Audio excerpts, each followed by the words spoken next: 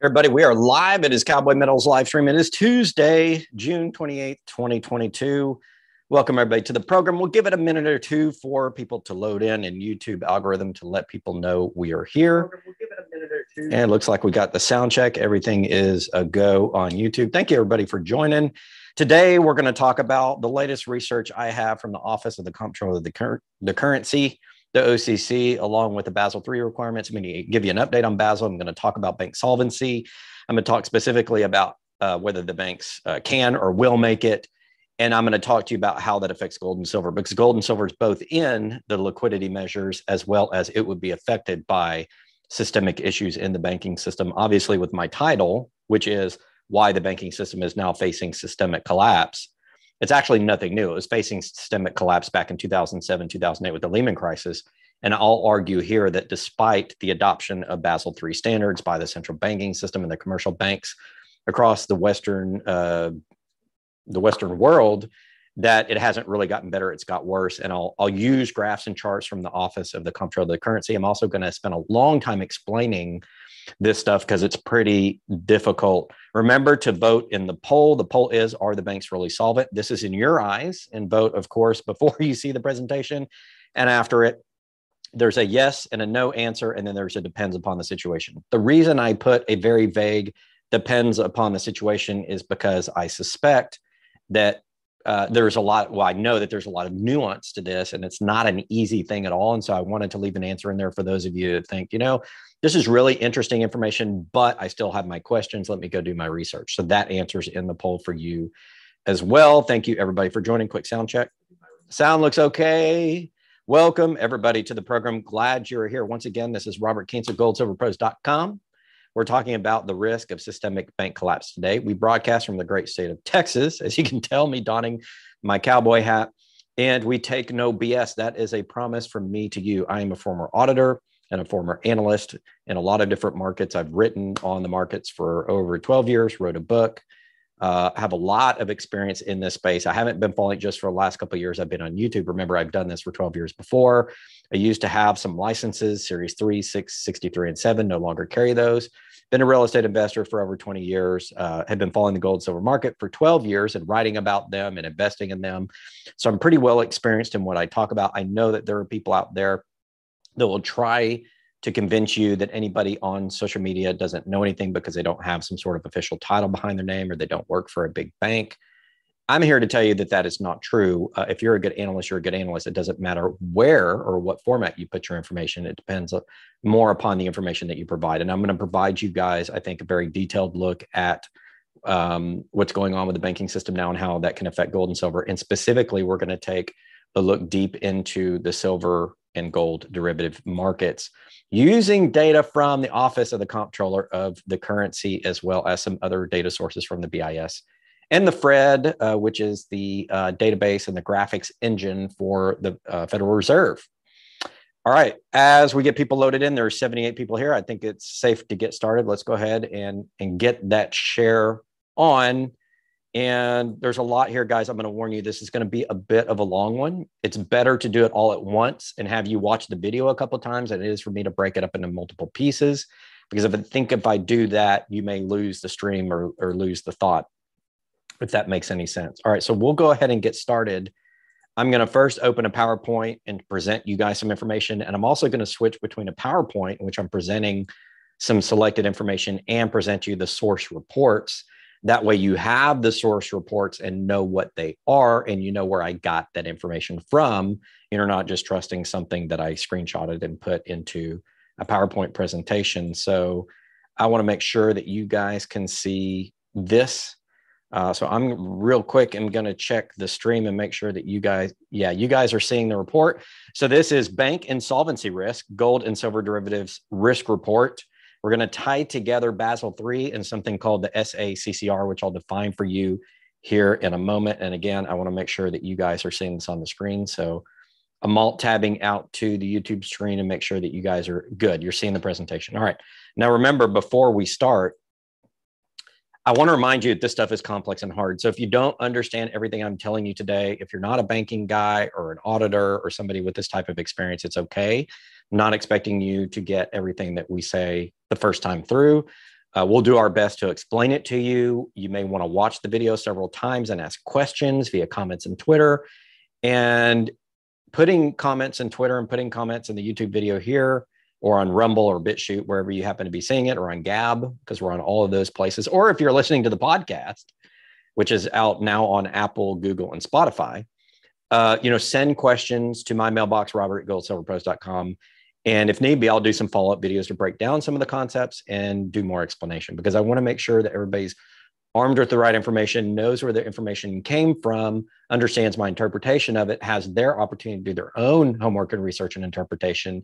And we have a good community response to this, and everybody can chat through this and talk about it and draw your own conclusions. Please don't just listen to mine. Remember, I'm not a financial advisor. This is not financial advice. This is just research that I put out there for the benefit of you guys, because I think it will be helpful to you. And it's something that I wanted to make sure you guys were aware of. And before I go further, I'm just going to do another quick sound check. So I'm going to pop back out. Looks like we're going strong. Okay, I'm going to pop back into the presentation. And again, thank you guys for joining. I do appreciate you spending time with me on your Tuesday evening. All right, here we go. So, definition of terms. There are a whole bunch of terms I could have put in here. I could have put 100 of them, honestly, through reading through this material.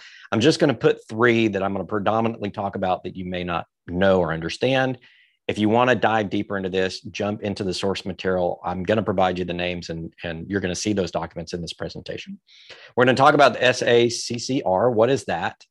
Well, as with Basel III, came a lot of new terms and new concepts, because Basel III was essentially the response to the Lehman event and the mortgage crisis, 2008, 2009. They created a bunch of new standards starting in 2012, published in 2014, and amended many times therein, that have attempted to both measure bank solvency risk and solve bank solvency risk in light of the issues we had before. Now, if you watch my channel, you know I've done a lot of stuff on Basel III, more specifically in regard to NSFR, net stable funding ratio, and how that could affect the gold and silver markets, specifically the derivative markets. But I've touched on other parts of Basel III, and that's what I'm going to do here. I will tie it to gold and silver. Those will be tied throughout the entire presentation, so don't worry. You are here to view a gold and silver report, because we are gold and silver pros, but we have to understand all the regulatory framework around that derivatives market and the insolvency risk to the banks, which basically are major participants in it, who hold those derivative positions in gold, silver. And I'll show you a chart which shows that there are 4 major ones, and the other 1,287 aren't as involved. And then I'm going to explain how, if the banking system has an insolvency event or issues with that, how it could affect gold and silver positively. All right. Basel III, of course, as you know from watching my channel, is a set of banking standards proposed in 2014 and amended many times since, for the purpose of establishing tighter standards with regard to bank capital risk and liquidity. The OCC is the Office of the Comptroller of the Currency, U.S. government, and there's a report in here that I'm going to talk about. Now, I am going to show you some screenshots in the presentation, but I'm going to go back to the source documents as well. So just trust that I have copied these from those documents. You can go view those for yourself. Again, I'm sharing information. I want you guys to have it. So what is the risk, or what is risk in terms of bank solvency in the banking system and the derivatives market, which we're going to be talking about here, which includes gold and silver derivatives? Well, as the Basel Committee defines it in their document, the minimum capital requirements for market risk. It is the boundary between the trading book and the banking book, and the scope of application of the minimum capital requirements for market risk, as defined by the BIS. The scope of application of methods of measuring risk, market risk, and this is the important part right here. Market risk is defined as a risk of losses arising from movements in market prices. The risks subject to market risk capital charges include, but are not limited to, default risk, interest rate risk, credit spread risk, equity risk, foreign exchange risk, and commodities risk for trading book instruments, and foreign exchange risk and commodities risk for banking book instruments. Now, I'm not going to dive into each one of those areas. I'm just going to show you the stuff that was important to me as it relates to gold and silver derivatives and bank solvency. But trust me, there's a whole bunch of information here if you want to get into each one of those types of risk and all of the very complex mathematical calculations that the BIS has laid out to try to capture all this. The bigger point being, and I'll get to that in a minute, there are tons of assumptions in here, which if any of those assumptions doesn't go according to plan, or doesn't, the assumptions are wrong, in any way by the people that put the system together, the whole system itself could collapse. And that's the biggest risk. It's not the individual default risk, interest rate risk, credit spread risk, equity risk, all these risks. The risk is that the assumptions made on this system to try to determine and shore up the banking solvency is itself the biggest risk, because it relies on so many assumptions and complex math and abstract concepts, which are not necessarily concrete and or proven throughout history with regards to money systems.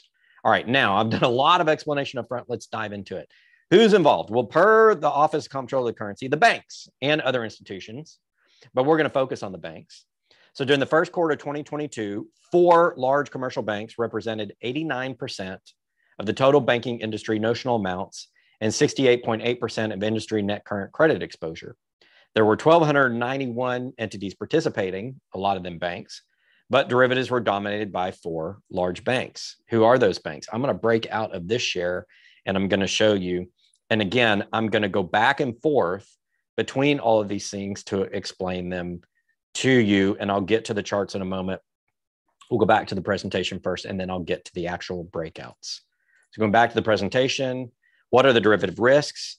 Well, insured U.S. commercial banks and savings associations, collectively called banks by the BIS, the OCC, reported trading revenue about $10.6 billion in the first quarter of 2022, $3.4 billion more, or 47.8% more than the previous quarter, and $10 million more than a year earlier.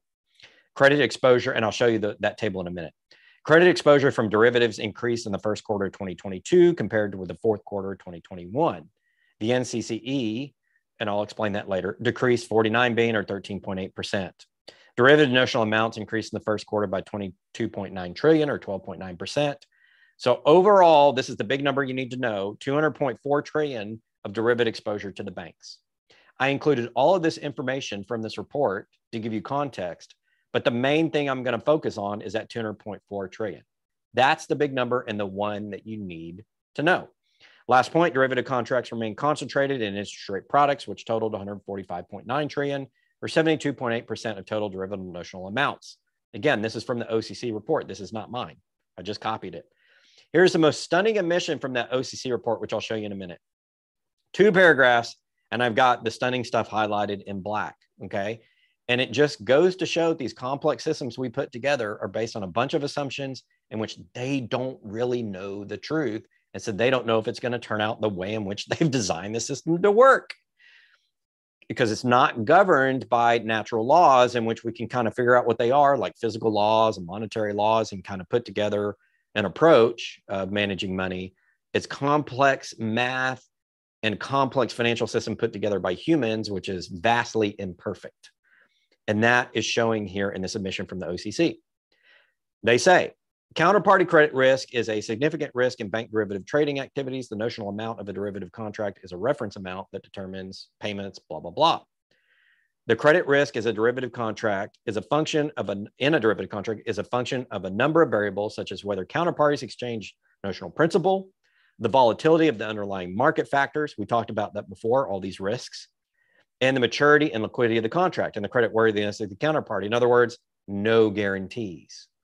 Credit risk in derivatives differs from credit risk in loans. Think of a traditional bank loan for a house or a car, for example, because of more uncertain nature of potential credit exposure, meaning there's another counterparty, not just the borrower, but the other bank issuing you the derivative, or on the other side of the derivative. There's more risk, in other words, in the derivative market than there is in a traditional loan market. That's very key to understanding the real risk that could be exposed in the banks. Reading further, because the credit exposure is a function of movements and market factors, banks do not know and can only estimate, emphasis, do not know and can only estimate how much the value of a derivative contract might be at various points in the future. So in other words, the entire gold and silver derivative market, the entire commodity derivative market, the entire interest rate derivative market, the entire derivative market over equities, all of the derivative markets cannot be known, and no company or no regulatory agency or no rating agency can possibly tell you what any of those derivatives can be worth in the future, because of all these moving market factors, which are determined by who, ladies and gentlemen? Not just the banks, but by you and me, based on our everyday economic activity and the economic activity of people outside of the United States as well, because all of these markets are tied together. So what they're saying here is, because a credit exposure is a function of movements and market factors, i.e. the people and the institutions participating globally, banks do not know and can only estimate, okay, cannot nail it down. They can only estimate with some level of unsureness how much the value of a contract might be at various points in the future. So if anybody tells you that they know that derivatives are marked to market and it's correct and they can predict to you what's going to happen at derivative market, can't happen. The Office of the Comptroller of the Currency says that can't happen. Okay. Banks are saturated in trade gains. So I want to show you how much money the banks are making on all these derivatives. On interest rate derivatives, up 1,000% in the year. So it's interesting to note that the banks are making money hand over fist. First quarter 2022, $403 million on interest rate derivatives, which is 1,051% increase, top line here on the chart, on this first chart, when interest rates are rising. So who makes money when interest rates rise? The banks, because they're playing the derivatives. Foreign exchange risk between trading different currencies. Well, there's $6 billion that the banks made in the first quarter of 2022, but that's net the same as last year. Equities down 39%, commodities up 86%, and credit derivatives down 3.1%. Credit derivatives includes things like mortgage-backed securities and others. If you read the report, that's documented in there. Now, they have the bank revenue, and then they have the holding company. A lot of banks are organized under holding companies, and the holding company itself can trade, as explained by the OCC. I'm not going to get into that. But they're down 75% on interest rate, up 27% on foreign exchange, down on equity, up on commodity, and down on credit. So the banks are doing pretty well overall, but there are areas in which the derivatives are under risk. But notice they're positive on commodity where the precious metals live. Why? I say because they're the biggest four traders on those markets, and because they dominate the short positions typically on the gold and silver as we see in the COT report. Now, I'm not going to show you a COT report today, the commitment of traders from the CFTC, which is a regulatory agency, but I'll show you in the next video. But the risk has also climbed with the bank's exposure. Interest rate risk, FX risk, equity risk. Overall, the risk has gone down. Now, the first table is risk from the bank to other parties that hold their stuff. The risk is down net 2.2%, but it's up a lot in commodities, 184% as a matter of fact. Risk to the bank from other parties has gone down 3.3%, but it's up in commodities, up 165.2%. So as they've made more money and increased their exposure to the metals derivative markets, the banks have also increased their risk, meaning if the trade goes against them on the COMEX and these other metals derivative markets, it could cause an insolvency risk in the banks. And that is blatantly clear in the Office of the Comptroller of the Currency report. Net credit exposure by counterparty types as a percentage of total net credit exposure. What does this say? It shows you who's holding all the derivatives. Banks and firms, first quarter 2022, 35.7%. Corporates, another 57.2%. So hedge funds and governments don't own much. The banks and corporates own most of it. That's the top line here. And they've increased it. The corporates have increased it, and the banks have slightly decreased it. Now, this is all derivatives, not just metals derivatives. Banks covered best. Okay, so what this chart shows, table 7 shows fair value collateral to net exposure. What is fair value collateral? It means, do you have stuff to offset your risk? Collateral, for example, you buy a house, you get a loan on the house is worth $500, you get a loan for $400. The bank is covered because they can always take back your house, sell the house, and supposedly get their money back. That's collateral. So what the banks have done is they've insured themselves against this derivative exposure by using collateral. The question is, what type of collateral are they using? Well, before we get to that, we want to show that the banks and securities firms, we believe, and why most people think the banks are solvent is because they've covered all their risk with more collateral. When this is over 100%, which it is for the first quarter, they have more stuff, real stuff, tangible stuff covering their derivative risk. The finances don't, the sovereign governments don't, but the hedge funds and banks have supposedly covered their risk. Okay, so you would think that, there's no risk there, they're covered. But if you dig in the details, you find something different. The majority of collateral held by banks is very liquid, according to Office Comptroller of the Currency, their language.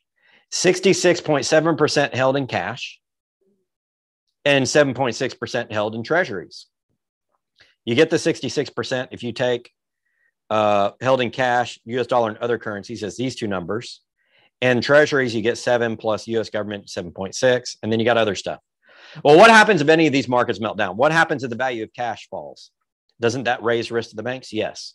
Whether it be the US dollar or the other, they could lose 20.4% of their derivatives exposure. The banks could if the other currencies fail. Even if the dollar stays up, they could lose 20.4% of their coverage if all the other currencies begin to fail or lose value. And if the US dollar begins to fail, half of their coverage roughly, or currencies total, about 2/3 of their coverage is in currency. So if the fiat currency system in the world ever comes under extreme pressure, guess what happens to the banks? They lose coverage, insurance, if you will, on their derivative exposure. And it means if the derivative market busts, they have no backup, they have no plan B. That's a huge risk. That's the end of that presentation. I'm going to drop out of that, take a moment to answer questions, and then I'm going to get into the source reports. And I got a bunch of more charts to show you, which are probably easier to understand than what I just showed you. If you have questions, remember super chats are open. If you put it in the super chat, I guarantee I'll answer your question. I'll try to get to other questions in the regular chat if I can. We're going to take a bit of a break from the information. We're going to talk, answer a couple of questions, and we'll get back in. Remember, we have to pace ourselves. We have to take time. We may have to watch this a couple of times. And if you guys need me to cover anything, again, ask it in the chat, please. Super chat preferred, but any chat, and I'll try to get to it. And also email me or hit me up on Twitter, and I'll go back and do a more detailed video on the aspect which you need help with. Just remember that. And remember, if you don't understand what the heck I'm talking about the first time through, it's okay. It's complex. The banking system is complex. You get complex systems when you're dealing with fiat currencies and derivatives and all this other stuff and the rampant speculation that goes on. This is a man-made complex system, which, by the way, I think is much more complex than the natural monetary system we have, which is gold and silver. But there you have it. All right, quick check on the poll was, are the banks really solvent? 9% say yes, 72% say no. Good for you guys, because I don't think they are, in my opinion. And 18% depends upon the situation. I think that's also a good answer, because the last chart I showed you talked about their collateral, the cash, the bonds, all that stuff. If any of that comes under pressure, the banks become unsolvent from a Basel III SACCR perspective. Okay. That's wise to know, because what do we have in the bond market? Rising interest rates. What happens to the existing face value of bonds in a rising interest rate environment? It goes down. So what happens to the banks? They have less collateral to cover their derivatives positions when bond rates are going up. What's been happening in bond rates in the US and other places in the world lately? Been going up. What happens when the value of cash, whether it be the dollar, the yuan, or whatever, falls relative to the value of other goods in society, meaning the purchasing power falls of these currencies, which it has been basically for the last 12 years. It means the banks take on more risk. Why? Because their cash collateral that they have to insure against derivative exposure reduces. That cash will buy less. It covers less. Does it make sense? A couple of things I want you guys to understand. Now we're going to get back into going through the individual reports. I'm going to narrate this whole thing. I'll take your questions, and I'll get specifically to gold and silver. Trust me, I'm going to get super heavy into gold and silver here in just a sec, but I needed to explain the environment first and some of the data around these reports so we can dive into the gold silver stuff. So stay here. We'll get it all to you. Don't worry, and we'll cover it again if we need to. Don't worry. That's what I do on my channel. You're going to see stuff here you never see anywhere else, because nobody, I guess, is interested in or understands or is anal retentive enough probably to cover this stuff, but I will, and you're only going to see it here. And I want to make sure, however, that you understand it and we're doing a good job. So I'm going to pause multiple times in. Going back to the reports, now I'm going to open a browser window. I'm showing you a document from the Federal Deposit Insurance Corporation. That is an entity with the United States government. You'll know them from, for example, whenever you go to the bank and they say your deposits are insured up to $250,000, this is the group that does it.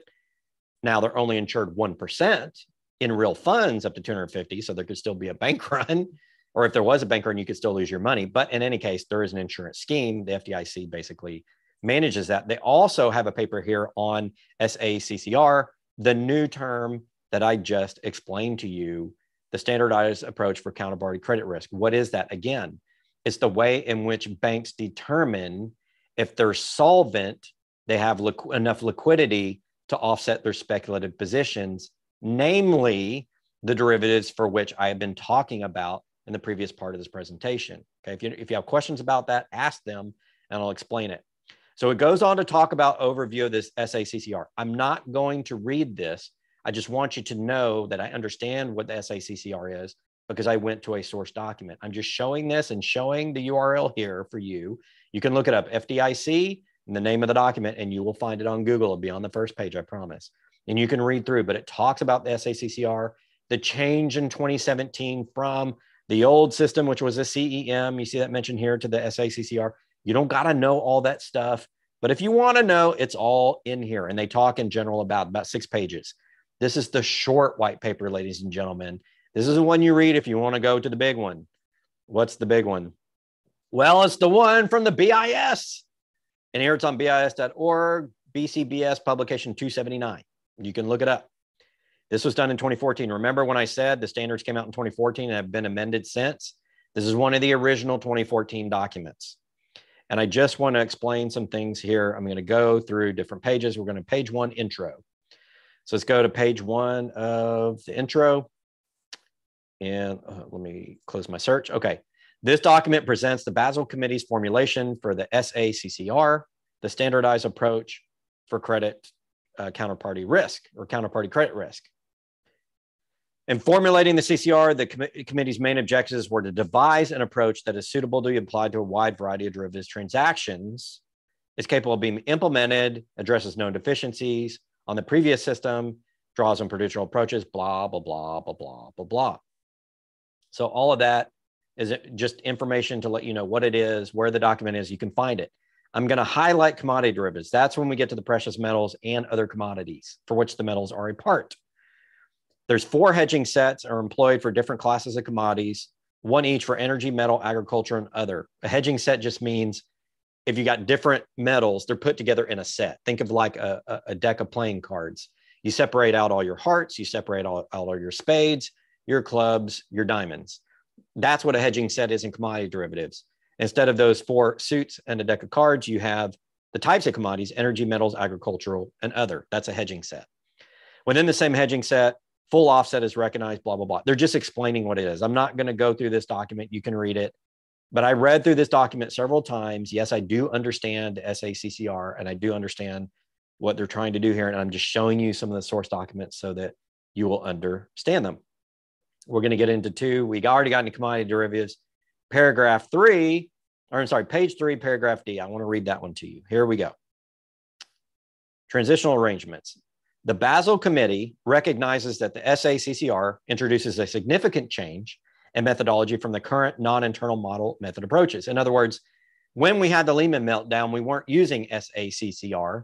We were using something else, which was non-internal, i.e. not developed specifically by the BIS for this purpose. And so therefore, what they're intimating is whatever we used to measure insolvency in the banking system before was imperfect. And we hold the SACCR is to be the next best system that we're devising. That's what they're saying. It says here, jurisdictions may need time to implement these changes. And they said it will become effective on the 2017. Now, obviously, we're in 2022, and it just came into effect on January 1, 2022.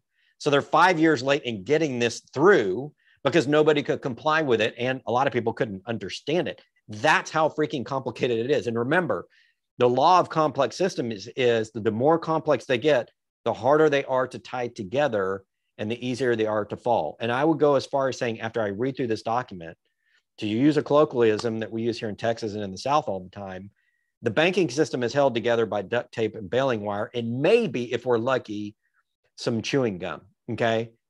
That's essentially what's going on here. I'm going to continue to show that as we go through the document. I wanted to talk about page 12 and supervisory factors because supervisory factors are another assumption that's based upon them pulling something out of the air that has all this complex math behind it. But essentially, it's a mathematical concept that's not set in stone in terms of actual physical law. It's them using math to try to justify this system. And I would argue that the more complex math you get in here, who in the hell can understand all this? If it's just the mathematicians, how do you hold up an economic system based upon this? You know, just a thought. But here's what supervisory factor is. It's a factor specific to each asset class used to convert the effective notional amount into effective EPE based upon the measured volatility of the asset class. Each factor has been calibrated to reflect the effective EPE of a single at-the-money linear trade of unit notional from 1 year maturity. This includes the estimate of realized volatilities assumed by supervisors for each underlying asset class. The main thing you need to know there is by assumed. I just wanted to point this out. The factors they're using to do this math with are assumed. In other words, you can have the most perfect mathematical equation, but if the factors or these variables that you're plugging into the mathematical equation are assumed and not known, then that whole equation comes under scrutiny for being potentially flawed. You're only as good as your assumptions. They teach you that in business school. And yes, I had 2 years of calculus, calculus 1 and calculus 2, where we did complex. And we always talked about assumptions going into mathematical computations.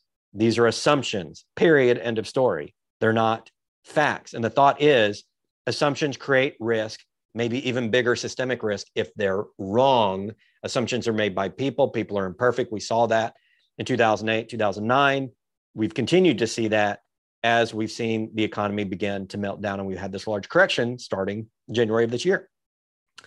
All right, now I'm going to take a bit of a break, and then I'm going to get to the doozy report where we have all the figures, the easy to understand charts and stuff that will be easier to understand because I took all this time to explain what the heck I'm talking about, and we're going to get deeper into the gold silver piece. Before I do that, take another quick break. We've been in this for about 30 minutes. I've hit you with a ton of stuff. Please use super chats or regular chat to ask questions. Email me or Twitter me and let me know, reply on Twitter, let me to the video post and let me know if you have questions. I'll try to explain it there or do another video if need be. But I want to make sure you guys are following me. This is very, very complex stuff. And if you don't understand everything, it's okay. Colin Gooch says, you know what happens when you assume? That's right. You make an ass out of you and me, and also you could implode the global banking system. Gee, I don't know. All right, going back to the poll real quick. Are the banks really solvent? 12% say yes, 72% say no, 16% depend on the situation. Net, about 90% are saying not yes, but possibly, but probably not is how I would sum that. Thank you for voting in the poll. Leave the poll open till the end. We've already got 115 votes. Thanks, everybody. 200 strong in the stream. You guys showed up today. I'm so glad. This is Rob Keents. We're resetting. Rob Keents, this is a live stream for June 28, 2022, goldsilverpros.com and on the Gold Silver Pros YouTube channel. Why the banking system is now facing systemic collapse. I've showed you some of the elements of why it's facing systemic collapse, but wait until we get into the reports I'm about to show you. This is where I'm going to show you it's all a big ball of garbage, okay? And this is the good part. It's a big ball of garbage. Thank you, Peter Frohwein, for writing shotgun and being the channel moderator. Peter shows up in every video. I need to pay the guy. Honestly, checks in the mail, Peter, because you've been such a big supporter. And thank you to the other channel moderators who don't always make it better here as well. Appreciate you guys helping us out. I know Michael and Steve come here all the time. And thank you, everybody, for the questions. I don't see any super chat questions right now on what we have talked about thus far. I do see some comments. I'm trying to see if there are questions over what I've covered so far. Not seeing question marks in the chat. Edge Brand Agency had an interesting opinion. Easier for me to understand. Fugazis are everywhere, and there are only a limited number of real things or liquidity make good on promises. Edge Brand Agency, in that one sentence, summarized my entire presentation. If it's not physical and it's not real and it's not liquid and you can't hold it in your hand, it's probably based upon some assumption that's garbage. That's essentially that in a nutshell is a summary of all the garbage put out by the OCC and the BIS I'm going to talk about today. Thank you for summarizing that for me. That was absolutely perfect. Okay, here we go into the last part, guys. Are you ready? This is the money. This is the payoff shot. This is where we make our money on the video. We're going to get into the fun stuff. Now, I want you to know that I pulled this report from the OCC. So the previous report was the BIS one. And to reset, that is the 2014 paper on SACCR.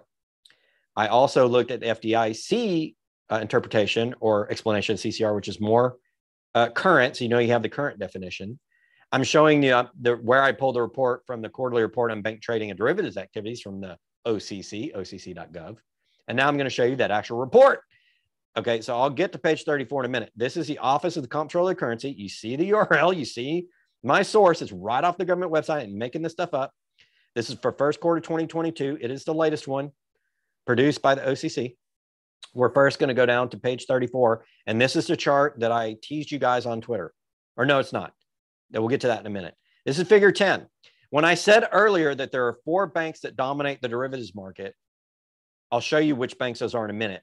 But this is confirmation from the OCC that, yeah, 4 mega banks dominate all the derivatives in the US market. That includes credit default swaps, mortgage-backed derivatives, interest rate derivatives, swaps, credit default swaps, all of the commodities complex, including the metals, dominated by four, count them, 4 banks. This is from the OCC. This is not conspiracy theory.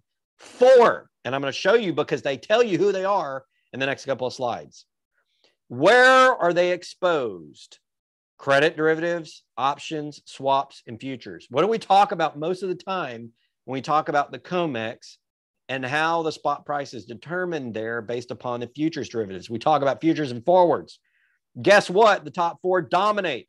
So not only have we seen it in the COT report that the top 4 banks dominate the commodities markets, specifically gold and silver, we see it in the Office of the Comptroller of the Currency, a second confirming source, both sources from the government. Okay? It's not me saying it, it's them saying it. Who are the 4 banks? Based on percentage, JP Morgan Chase, Bank of America, Citibank, Goldman. It's the top of each chart. If you can't see my cursor, JP Morgan right here, Bank of America, Citibank, Goldman own the majority of credit derivative, just derivative risk, not just credit derivative, all derivative risk in the US market, and by nature of that, the global market, because it's all intertwined and invested in each other. When we say 4 banks determine the overall liquidity market for the banking system, determine the derivative pricing, not only for precious metals, but other things like mortgage-backed securities and things like that, we're not joking. It's in the Office of the Comptroller of the Currency report that's been there for years. It's not conspiracy, okay? What's the next one I want to show you? Let's go to page 39, quarterly trading revenue. I want to show you how the banks are making a mint, on not just on the metals markets, but all the derivatives. Q1 of 2022, they made $10,000 million. I believe that is $10 billion. Most of it was in orange, which is foreign exchange market. So trading the currencies.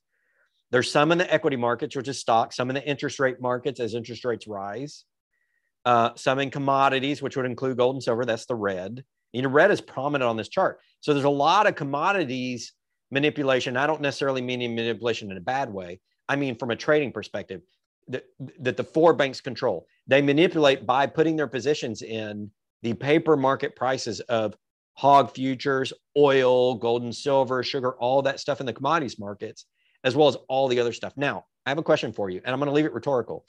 If they're managing that, 4 banks are managing that for all of these different areas, could they not, because they have all this trading and positional data, being there's only 4 of them, could they not in some way affect what they're trading one market to make money in another? In other words, these are all intertwined. Interest rates, foreign exchange, equity, and commodities aren't wholly separate. Why? Commodities are determined, prices are determined by what? Currencies, value of currencies. What's that? That's the foreign exchange market. Equities and the value of equities are also determined by interest rates on debt. They're determined by the prices of inputs to what they manufacture. They're determined by the relative value of the currencies in which their countries are domiciled and they trade in. Equities is determined by all those things. So as risk changes in these other markets, it affects each and every other one. In other words, it's all a bastardized version of things together. So you cannot say commodity risk is only commodity risk, equity risk is only equity risk. No, there are companies that use commodities that happen to be equities, that happen to trade in foreign currencies, that happen to be exposed to interest rate risk. That's why they're all intertwined. And that, ladies and gentlemen, is how 4 banks control all of these markets. See, it's in a chart from the Office of the Comptroller of the Currency. All these astounding observations that you get, and you just read the public information straight from the government. They're telling you how they move the markets. This is fucking how. It's with the derivatives. Because why? This is what sets the pricing. This is a pricing chart. And this tells you how 4 banks dominate the entire fucking derivative complex. It's not just the metals, ladies and gentlemen. It's all of it. All of it dominated by who? I'm being very dramatic here on purpose. Dominated by JP Morgan Chase, Bank of America, Citibank, and Goldman Sachs. Oh my goodness, it's not conspiracy theory. It's on the OCC report. Can you believe it? Let's go to figure 18. Here's where you get the precious metals. Blah, blah, blah. We're going to get through all this other stuff. Here's the one that sparked a bunch of interest on Twitter. What happened here? Can you see where one of these years, these are all years, one of these is not like the other? Which one would that be? Gee, it would be 2022, which would happen to be this year, which is not even over yet. And what is orange symbolic of? Well, according to the chart, precious metals. So the orange precious metal derivative exposures of those 4 big banks just went bonker nuts. Now, did it actually change? No. Why? Read this down here. Beginning January 1, 2022, this is the fine print, ladies and gentlemen. The largest banks, that would be the 4 that I just showed you, are required to calculate their derivative exposure amount for regulatory capital purposes using SACCR, standardized approach for CCR. Why did I show you CCR at the beginning? Because it explains to you why this is the money shot chart. I got to explain what it is before you understand the risk. Under the SACCR, gold derivatives right here are considered precious metal derivative contracts rather than an exchange rate derivative contract, resulting in an increase in reported precious metals derivatives contracts compared to prior quarters. So if at any point in time prior to 2022, you looked at an OCC report and you thought you understood the derivative risk in the precious metals markets that the banks had, wrong, wrong, wrong.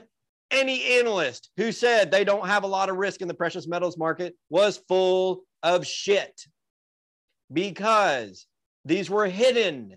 The precious metals were hidden in exchange rate. Why would they be hidden in exchange rate? Exchange rate is for what?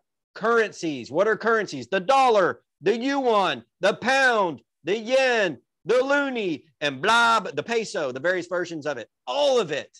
They were hiding gold and silver under the fucking foreign exchange currency risk so you didn't see it. And Basel requirement said you got to change it. Why? Why would they pull the metals, derivatives, numbers into their own category for the first time? Because it presents a pending, clear, and present danger to the balance sheets of the fucking banks.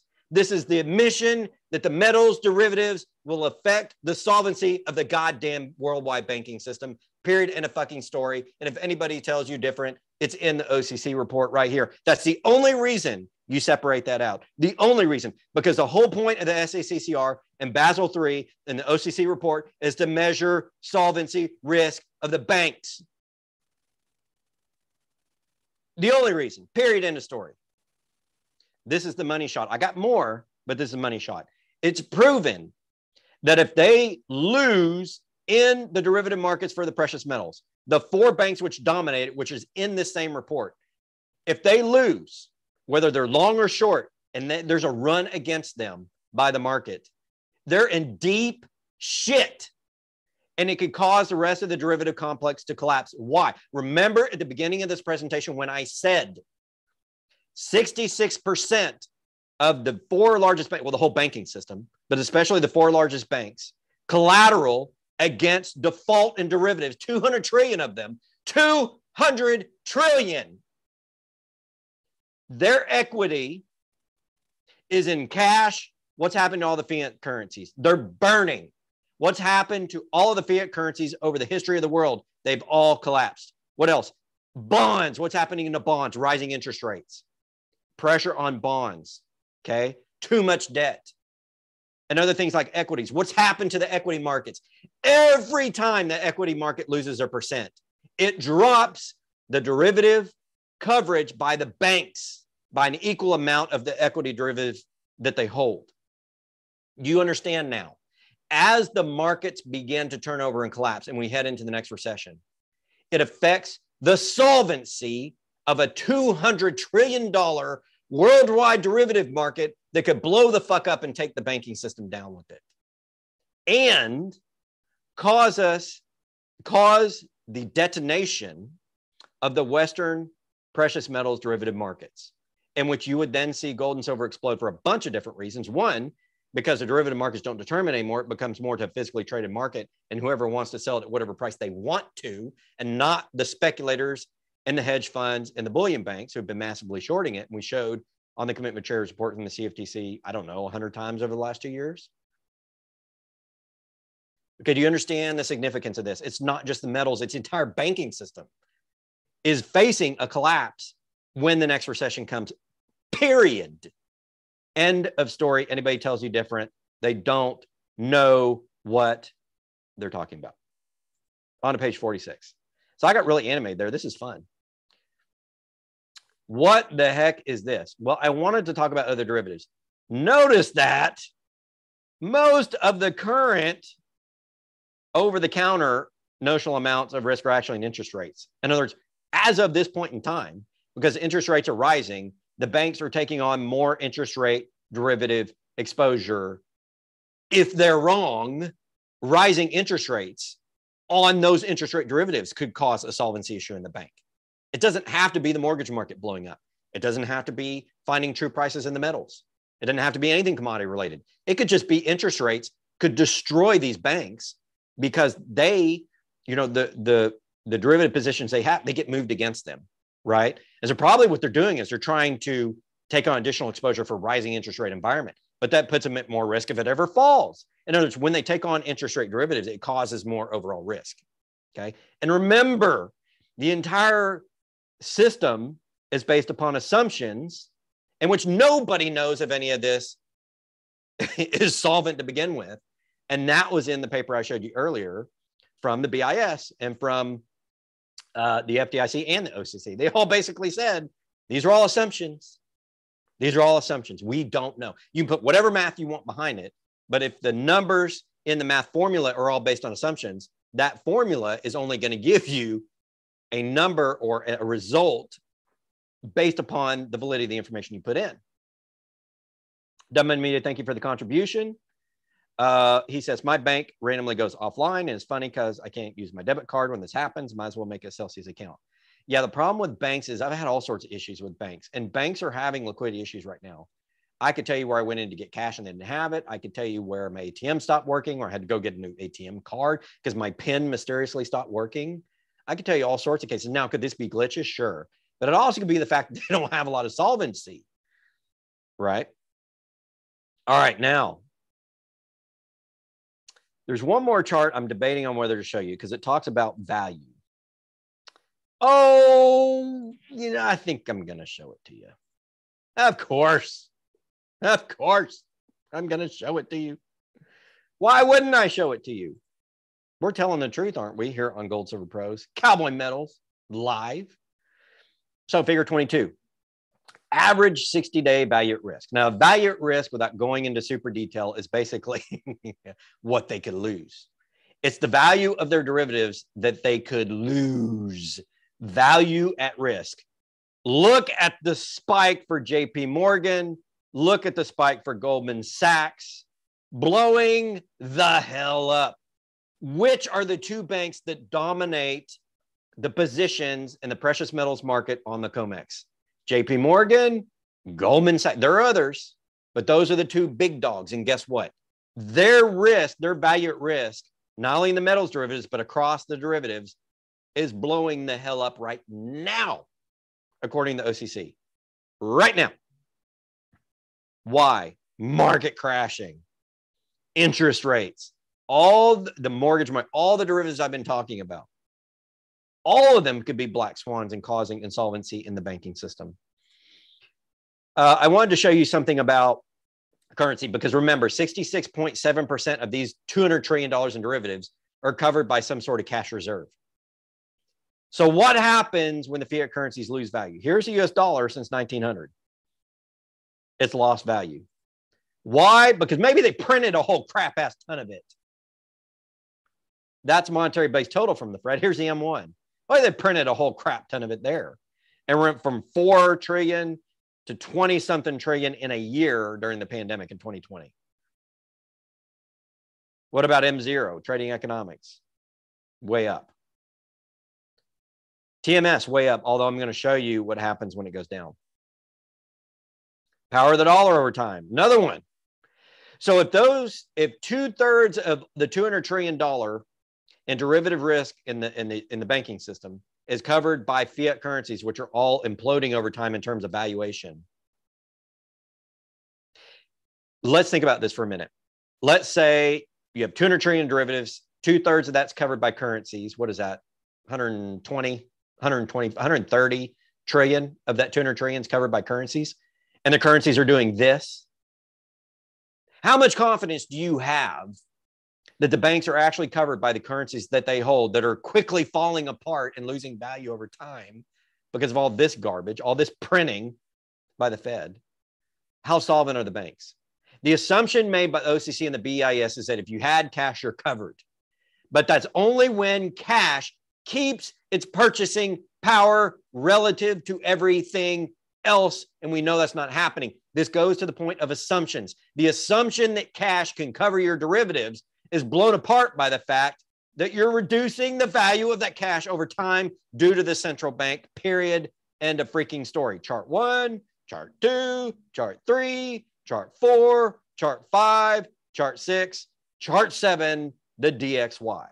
It ain't as good as it was back then, although it's not doing too bad. It's way below where it was. I don't care how you measure currencies. I don't care if you do the basket approach, the DXY. You just do dollar to a basket of goods. You talk about monetary aggregates like TMS or M0 or M1 or monetary base or whatever these people want to put out. 2/3 of the derivatives complex is losing value, and it's not in their fucking equation. That's insanity. It's stupid insanity.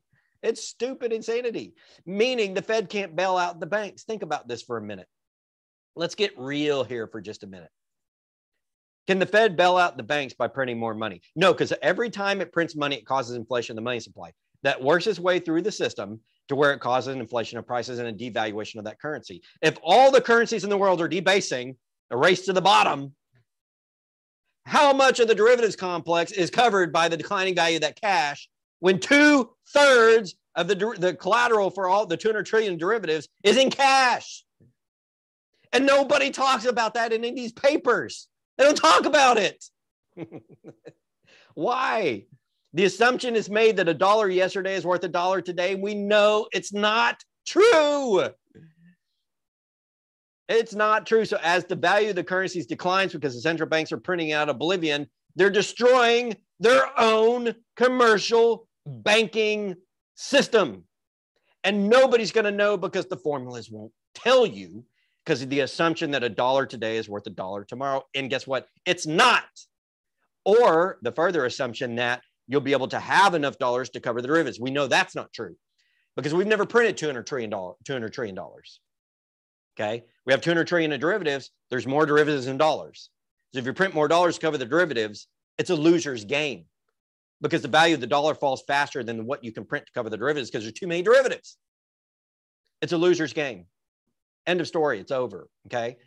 So am I being hyperbolic when I say why the banking system is now facing systemic collapse? No. I use the government's own documents and their own math and their own calculus and their own formulas to show, one, the entire system is based on a formula in which it has a bunch of assumptions they don't know are for true. So the whole thing can't be considered scientific.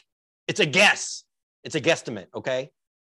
2, the collateral they're using for the derivatives is all sorts of screwed up. 3, We proved that not only are 4 banks manipulating the precious metals markets up and down to make, and that they're making money hand over fist, they're doing it for the whole derivative complex. The same guys control 200 trillion derivatives, not just the metals. Are you getting the picture here?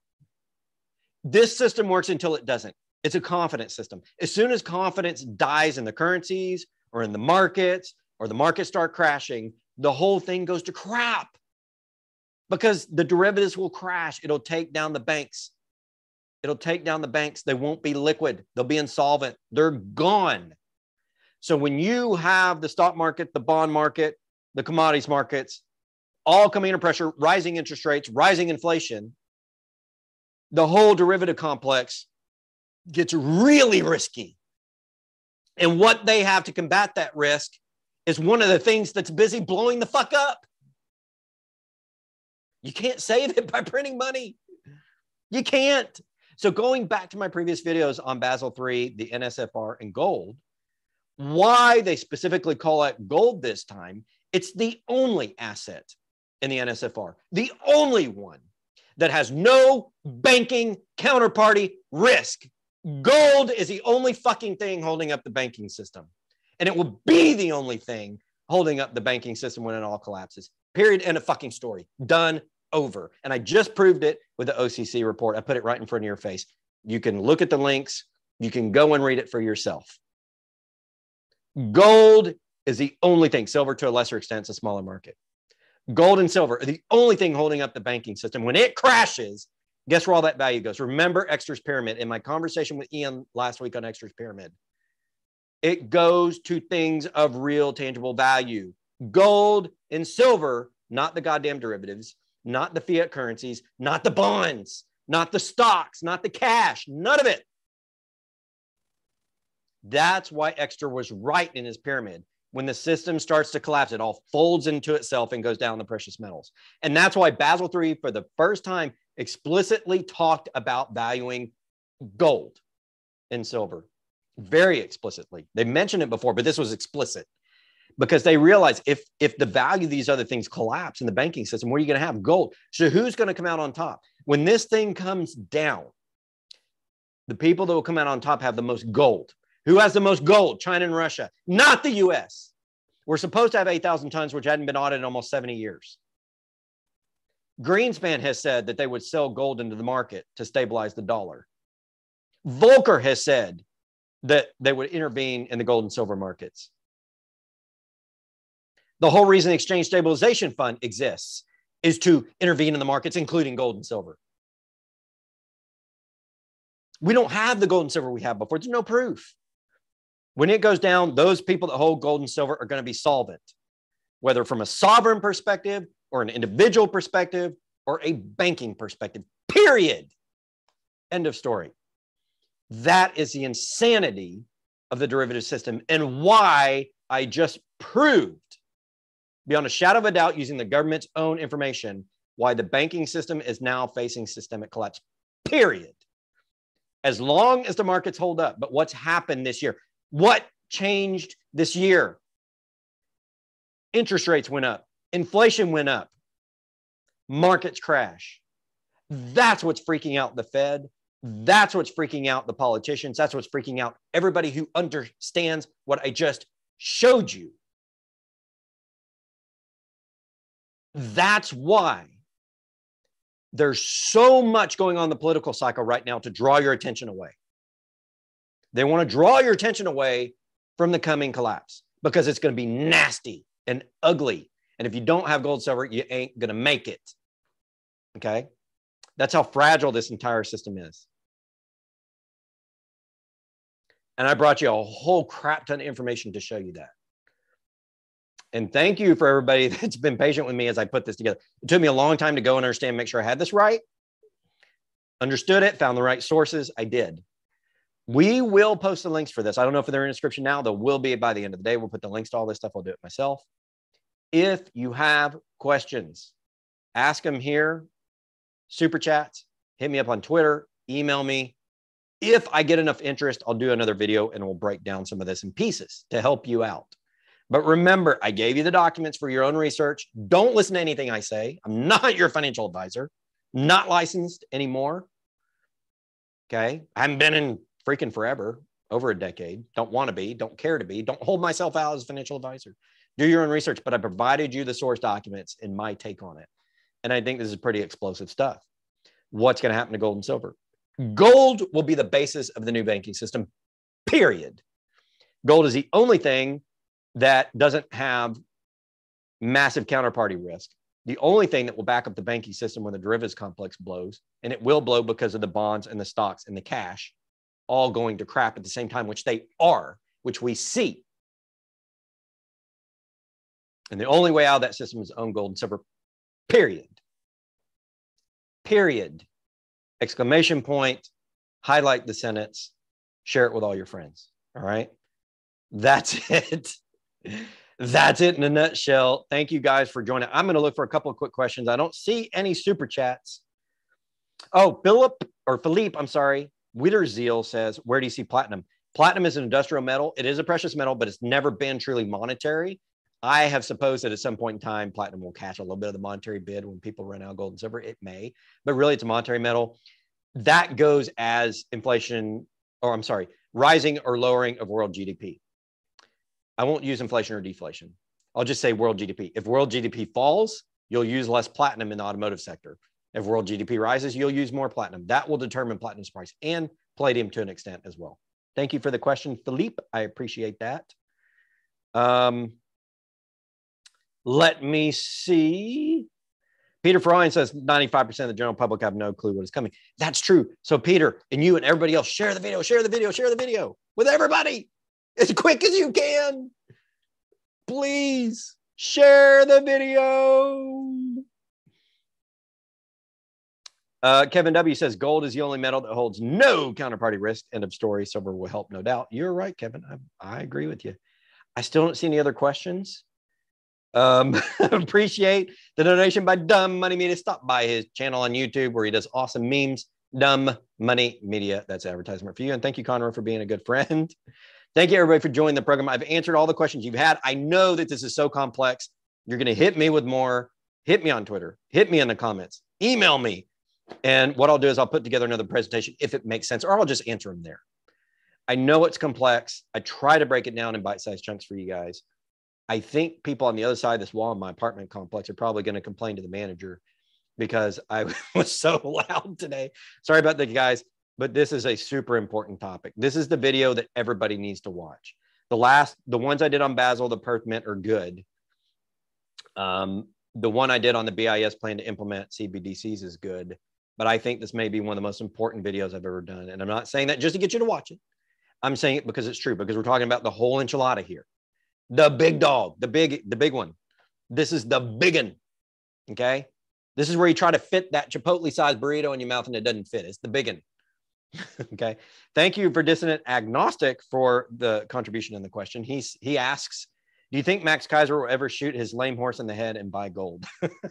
So Max Kaiser was for a long time a supporter of gold. He's now a Bitcoin evangelist. I think you can see that in his videos. He said, I think recently I saw him denigrating gold. I think he knows gold and the real value of this system. I think he's just on a Bitcoin kick, but I think he does own gold. I think it would be silly for Max Kaiser not to own gold because look at what happened when the markets crashed. Bitcoin came down. Gold and silver straight across, held steady. The rest of the complex, what does that show you? Gold and silver sit at the bottom of Exter's pyramid. True value in your hands. Max knows that. He's not dumb. So forgive the guy for going on a Bitcoin kick. If he wants to do Bitcoin, it's fine. I know he's been negative towards gold lately, but the guy understands gold. He, for years, has talked about gold, for years. And so I'll give him the respect that he's due. I know he understands the gold market. Thank you for the question and the contribution from Dissident Agnostic. Last question I'm going to take from Philippe. He says, what will the governments do when they come with a new monetary system backed by gold? Will they claim private gold? I don't think they're going to outlaw gold because not too many people own it anymore. But I think I've said before, they're going to tax it and or put other schemes in place to make it hard to trade. And I think that's going to form a black market in gold and silver. And I think people still trade anyway.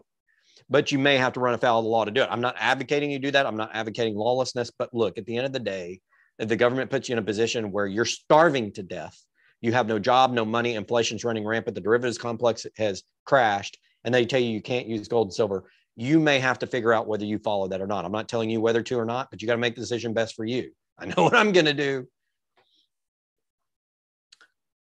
Okay, that's going to do it for today, guys. We've been ranting and raving for, oh my goodness, an hour and 7 minutes. This has been a really long one. Thank you, everybody, for supporting the channel. Thank you, everybody, for coming to see the research. Thank you, everybody, for the questions. Thank you, everybody, for doing the poll. We'll end the poll, 72% saying, no, the banks are not solvent. And I think you're correct. And I think this presentation showed why. Please, please share this with as many people as you can. It's important. This is a big one, a big one, a big one, a big one. And that's why I waited so long to bring it to you. But it's so very important that people see this. People that you share it with, plant the seed even if they don't get it now, because you never know when that person's going to go buy some gold and silver and help save their family from what I think is going to be a massive collapse in the derivative complex and the banking system. And I've said that for 12 years now. Very first set of articles I wrote on Seeking Alpha talked about this. I've been talking about this for a long time. And again, for people who want to criticize what we do here, I've had licenses. I've traded a lot of markets. I work for different financial companies. I've written for 12 years, been syndicated across the internet. I'm not a newbie to the space. I've been doing this a long time. And I was a former auditor for 12 years. I know how to read these documents. I know how to interpret risk. I was in risk management roles in corporate America for 25 years. Big Fortune 15 companies, big banks, big airlines, big telecommunication companies. I understand risk, and I was trained formally in corporate risk departments. I do have qualifications to talk about this. I know there's going to be people say you're just a YouTuber. Forget that. It doesn't matter the medium I'm on. It matters the information I provide and the experience that I have. And I think you guys see what you get on this channel. It's not a bunch of goofy crap like a lot of channels. We talk about real stuff here. And I appreciate you guys supporting us. I'm going to sign off until next time. It's Rob Kientz of Gold Silver Pros. Thank you, guys.